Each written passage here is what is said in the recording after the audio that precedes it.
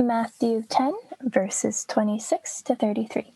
So have no fear of them, for nothing is covered that will not be revealed, or hidden that will not be known.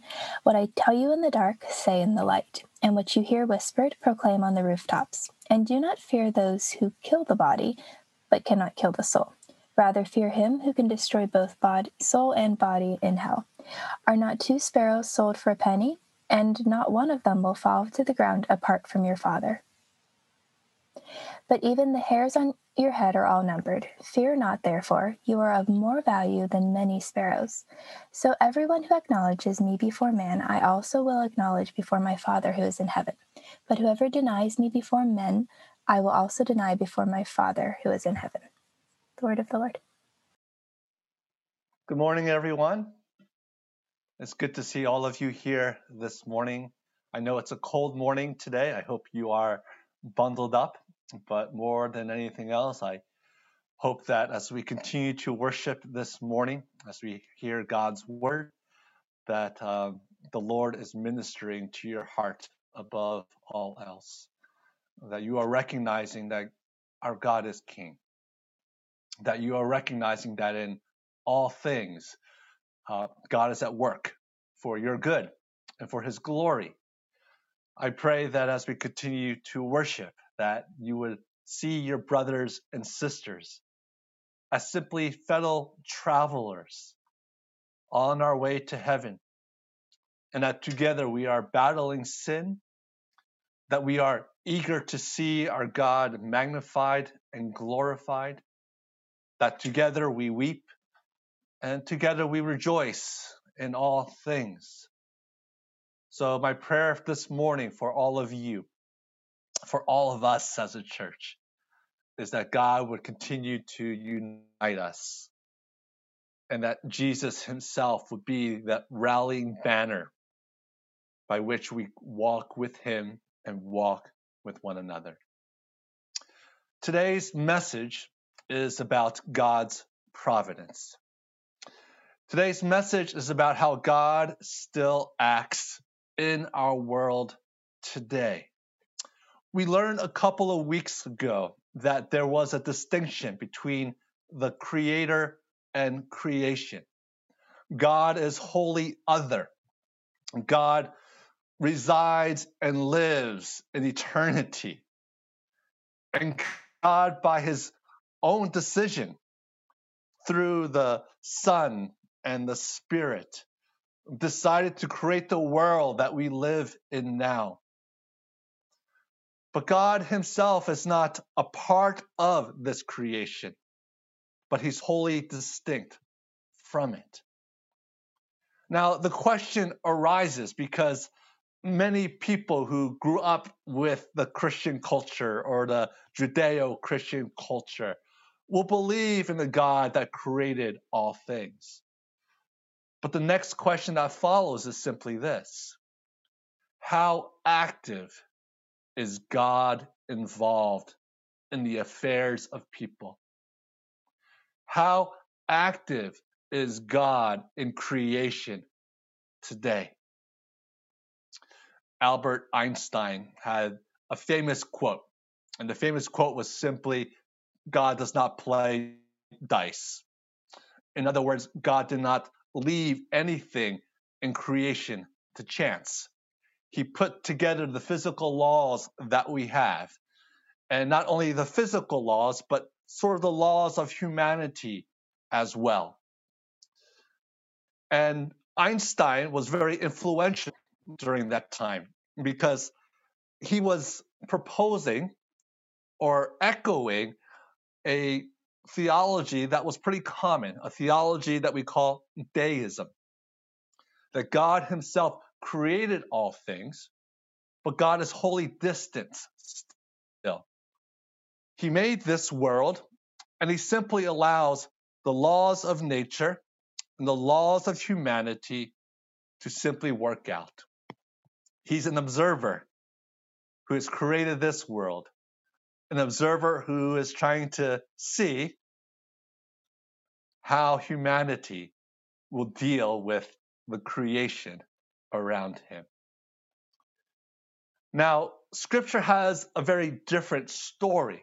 In fact, deism itself is not biblical at all. We do not believe that God is not involved in the affairs of humanity, but we believe that God is intensely involved in the affairs of people. And in so doing, we see that God himself is actively living in our midst, doing all things for his glory and his glory alone. There are three things that I want to talk about today. The first is that God is active in setting up kings, and God is active in deposing kings. In other words, God is the one who sets up governments, and God is the one who, well, tears down governments. The second is that God is active in the affairs of people, whether through nature or whether through their actions. God is active in the affairs of people. And thirdly and lastly is God is active in the affairs of his children and those who believe in him. So let's get around to the first point. God is active in setting up governments and in tearing down governments. Daniel chapter 2:21. Daniel says to the people, listen, God is the one who set up this king, Nebuchadnezzar. And he set Nebuchadnezzar up in order to judge Israel. God set up this king, gave him all power in order to judge his own people, to take them into exile. We see all through Scripture, especially the Old Testament, how God will set up kings and he will depose kings. Saul was the first king of Israel, but Saul was not pleasing to God. So what did God do? God deposed Saul, and God set up David to be his king.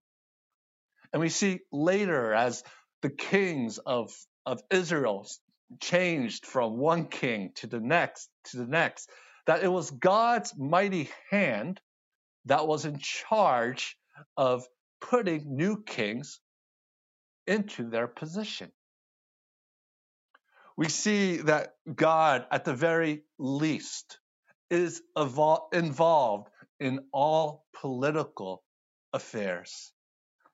And he does so for his glory, and he does so with a purpose that to us today, living in the 21st century, oftentimes looks mysterious to us. But we have hope in knowing that God's hand is in all things. It is not as if God said, let the governments of this world go at it, and I will just stand back, and whatever happens, happens. If things go well, things go well. But if things goes towards a downturn, well, so be it. But in God's providence, God himself sustains all governments in order for governments to rule the people, and to rule the people with mercy and justice, we hope. And so the hope for us today, living in our world, is that God has providentially set up the government that we have in the States today. God has providentially given us more knowledge of how government works in our country and in other countries as well today. And with more knowledge that we have about what happens in the affairs of people, oftentimes we go into the darkness of a pit and we feel hopeless in all things because we see the depravity of all people. And in fact, our news today People like to talk more about depravity than they like to talk about hope, especially in politics.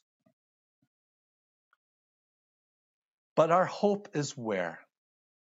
Our hope is that God is actively involved in the affairs of politics. So whoever our president may be today, whoever our senators and congresspeople and judges may be today, we know that God himself has set them up. And we know that God himself is looking upon them to rule with justice and mercy. And even though we as people might think, oh my goodness, someone's going to get away with something, we know that God in the end will judge them according to his laws and according to his mercy. Our hope is not in government. Our prayers are for our people in government. But our hope is only in God and God himself. God has a purpose for everything that is happening. Now, if we go back to the Old Testament and Scripture itself, we see that the purpose of governments is for the church. Think about that. Why did God raise certain kings and depose of certain kings? In order to show his mercy or his judgment on the nation of Israel. Why did certain kings rise up and certain kings not rise up during the time of Judges and during the time of First and Second Kings, the monarchy? It was to show, again, God's favor or God's judgment. Why is it that God allowed the rulers to judge Jesus and to deem him, well, worthy of the death penalty? God raised up certain leaders in order to fulfill what he needed to fulfill for the church and for his glory. If anything, we as God's people, when we look at providentially what is happening in the governments today, we must look at the church and ask the question, what is God teaching the church today? What is God teaching you today? When you see the governments around you, where do we need to be more faithful to the Lord? Where do we need to repent more towards the Lord? Has the church itself been able to be that light on the hill, showing people that salvation and redemption comes only through Jesus himself? And so, brothers and sisters, God did not leave the governments up to their own devices. God did not somehow say, hey, governments, I'm not going to touch you. You do what you want. No. They will all answer to God himself. For God himself is the one who set them up. And God will be the one who deposes them as well. Second point of God's providence is that God's providence is involved in the affairs of people, in all people. Now, if we look at the word providence, we see the word provide in there. And if we look scripturally about what the word provide means, is the word provide means, well, if you go even to the English, there's a word vision there and provision. And in the Hebrew, what we see when we hear that God provides is that God sees. In other words, God sees the needs of creation. God sees all that is happening around him. And because of God's character, he has the power and the ability to do something about what he sees. He can provide. Scripture teaches us is that God provides for all of creation and that he is actively involved in providing. not only in the natural laws that he's given us. We know that gravity works and that gravity is important, or else we'd all be floating in space. We know that friction is important, or else we couldn't walk from one place to another. We know even the natural laws of humanity is important. We see that in Proverbs itself. We understand that if a person lives in such a way that is honest, that they will garner the praise of people. They will garner fruit. But we know that if you live in such a way that is lying and cheating, that there'll be consequences to that. We all understand that there's a way that we need to live life today. There's a sort of a natural law of humanity that if we follow, we will most likely prosper. That if we don't follow, we will most likely not prosper in many different ways. Now, God has not only set up these natural laws around us in providing for God's people, but unlike Einstein or the deists who think that that is all that God has done for us, Scripture teaches us that God is actively involved in the affairs of people, not just kings. He is the one who causes the rain to fall on both the good and the bad. He is the one who hardens people's hearts towards him, but he's also the one who opens people's hearts toward him as well. He is the one who orchestrates the things of this world so that certain people are born and live in certain places. In fact, God has orchestrated all such things that we are who we are today and where we are today. And this is the praise of his glory. For we know, as it says in John, that every good and perfect gift comes from the Lord. And this is not only about salvation, but this is about all of creation that God has given to you and to me. There is no chance. There is no chance in creation. There is no chance. God has given us the life that we have and has provided for us everything that we possess today. One of the joys of knowing this is knowing that I do not have to be overly obsessed about making right choices about everything in life. I do not have to be obsessed when there are choices, 3 or 4 choices about which job to take or which grad school or college to go to, or what job should I look to change to in the future. God knows what is best for you, and God often will bless whatever it is that you are led to do.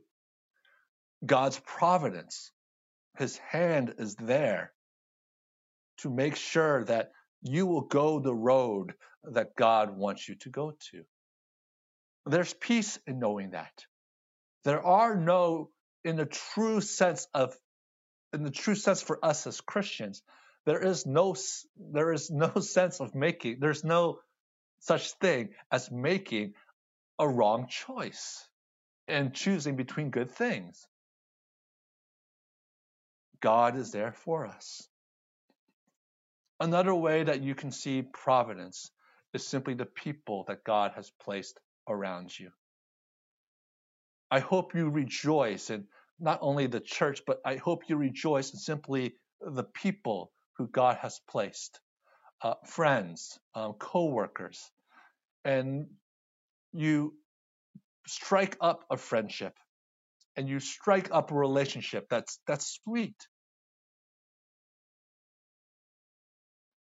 Those friendship, those people that God's placed around you, it's not out of chance. It's not because you have a good eye, you know who to make good friends with. But providentially, One day you were eating lunch with them and you became friends.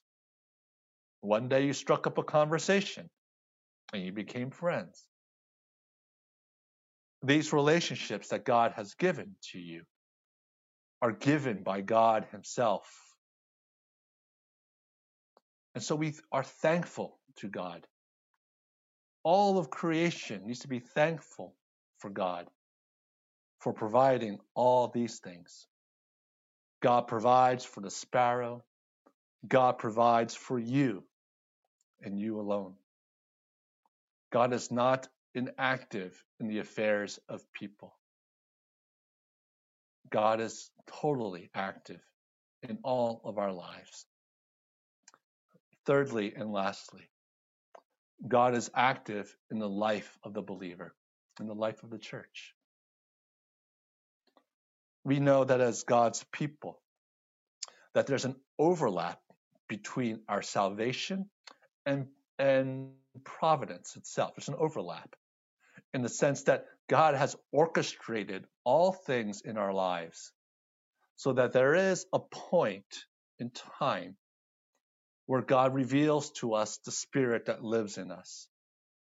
That point in time where we can confess with our mouth that Jesus Christ is Lord. Salvifically, we all have basically the same story. We understand that we have sinned against God's holy laws, that our desire is to know God, that we know that we deserve punishment, but that Jesus has saved us. That's the same for all of us. But it's the providential aspect of it that makes all our stories a little bit different, of how we came to know the Lord, of how God orchestrated the people around us, about which passages in the Bible and his holy word impacted our lives, about what church and what people have influenced and helped us to understand the fullness of the gospel.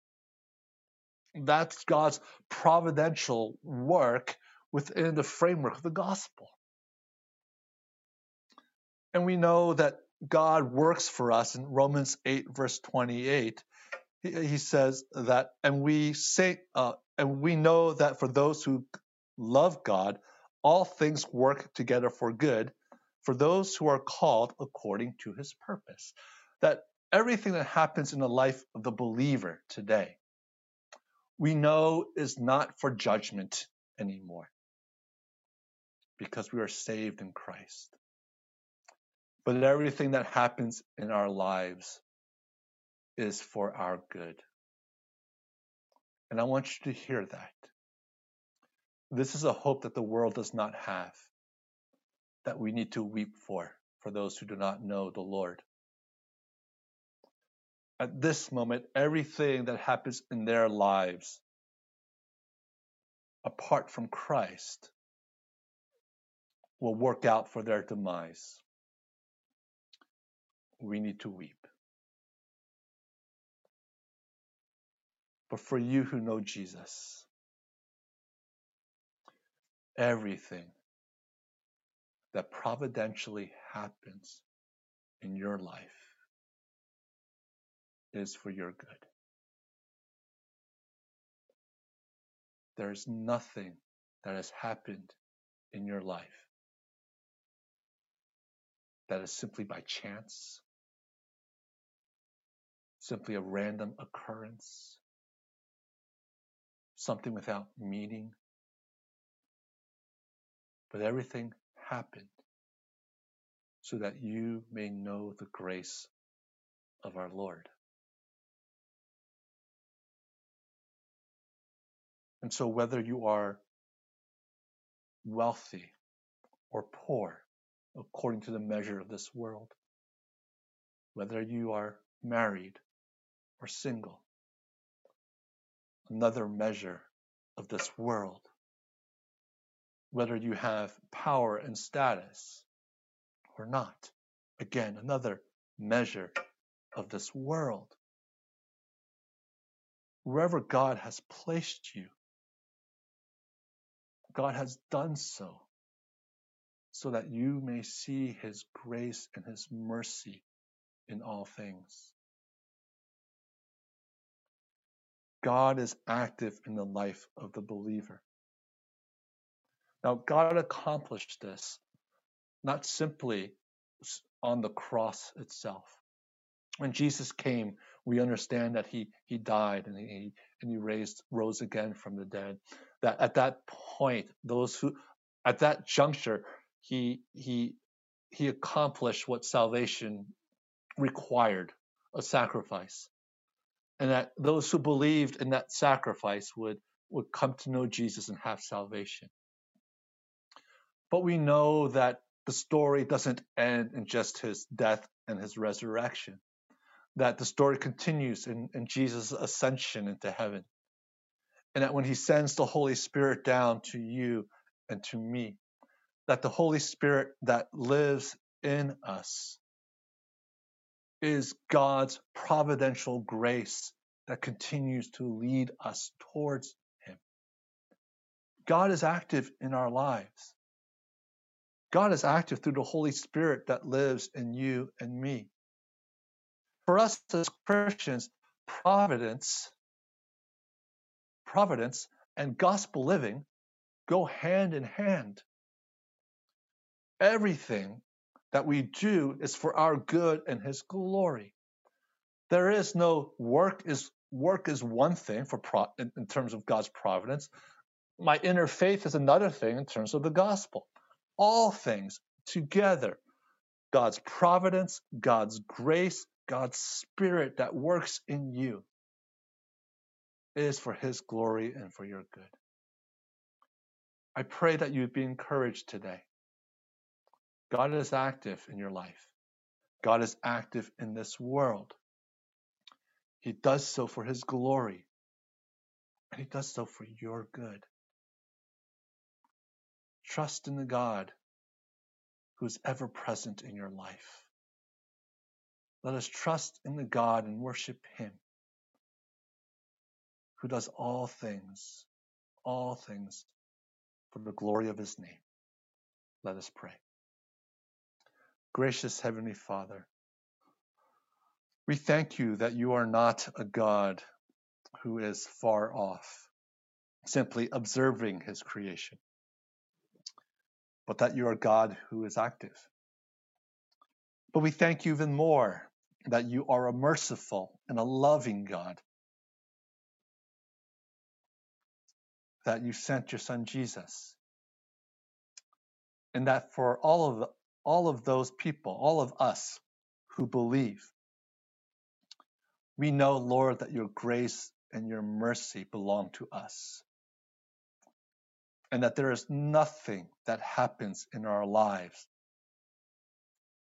without your permission, without your activity. And Lord, so we come to you in thankfulness for everything that you've given to us. And we ask of you to help us to be good stewards of all these things, that we may be counted as your children, that the world may see that we belong to you. And in so doing, that some people, in seeing and hearing the gospel from us, may also come to know you as well. We thank you, Lord. It's in your name we pray. Amen.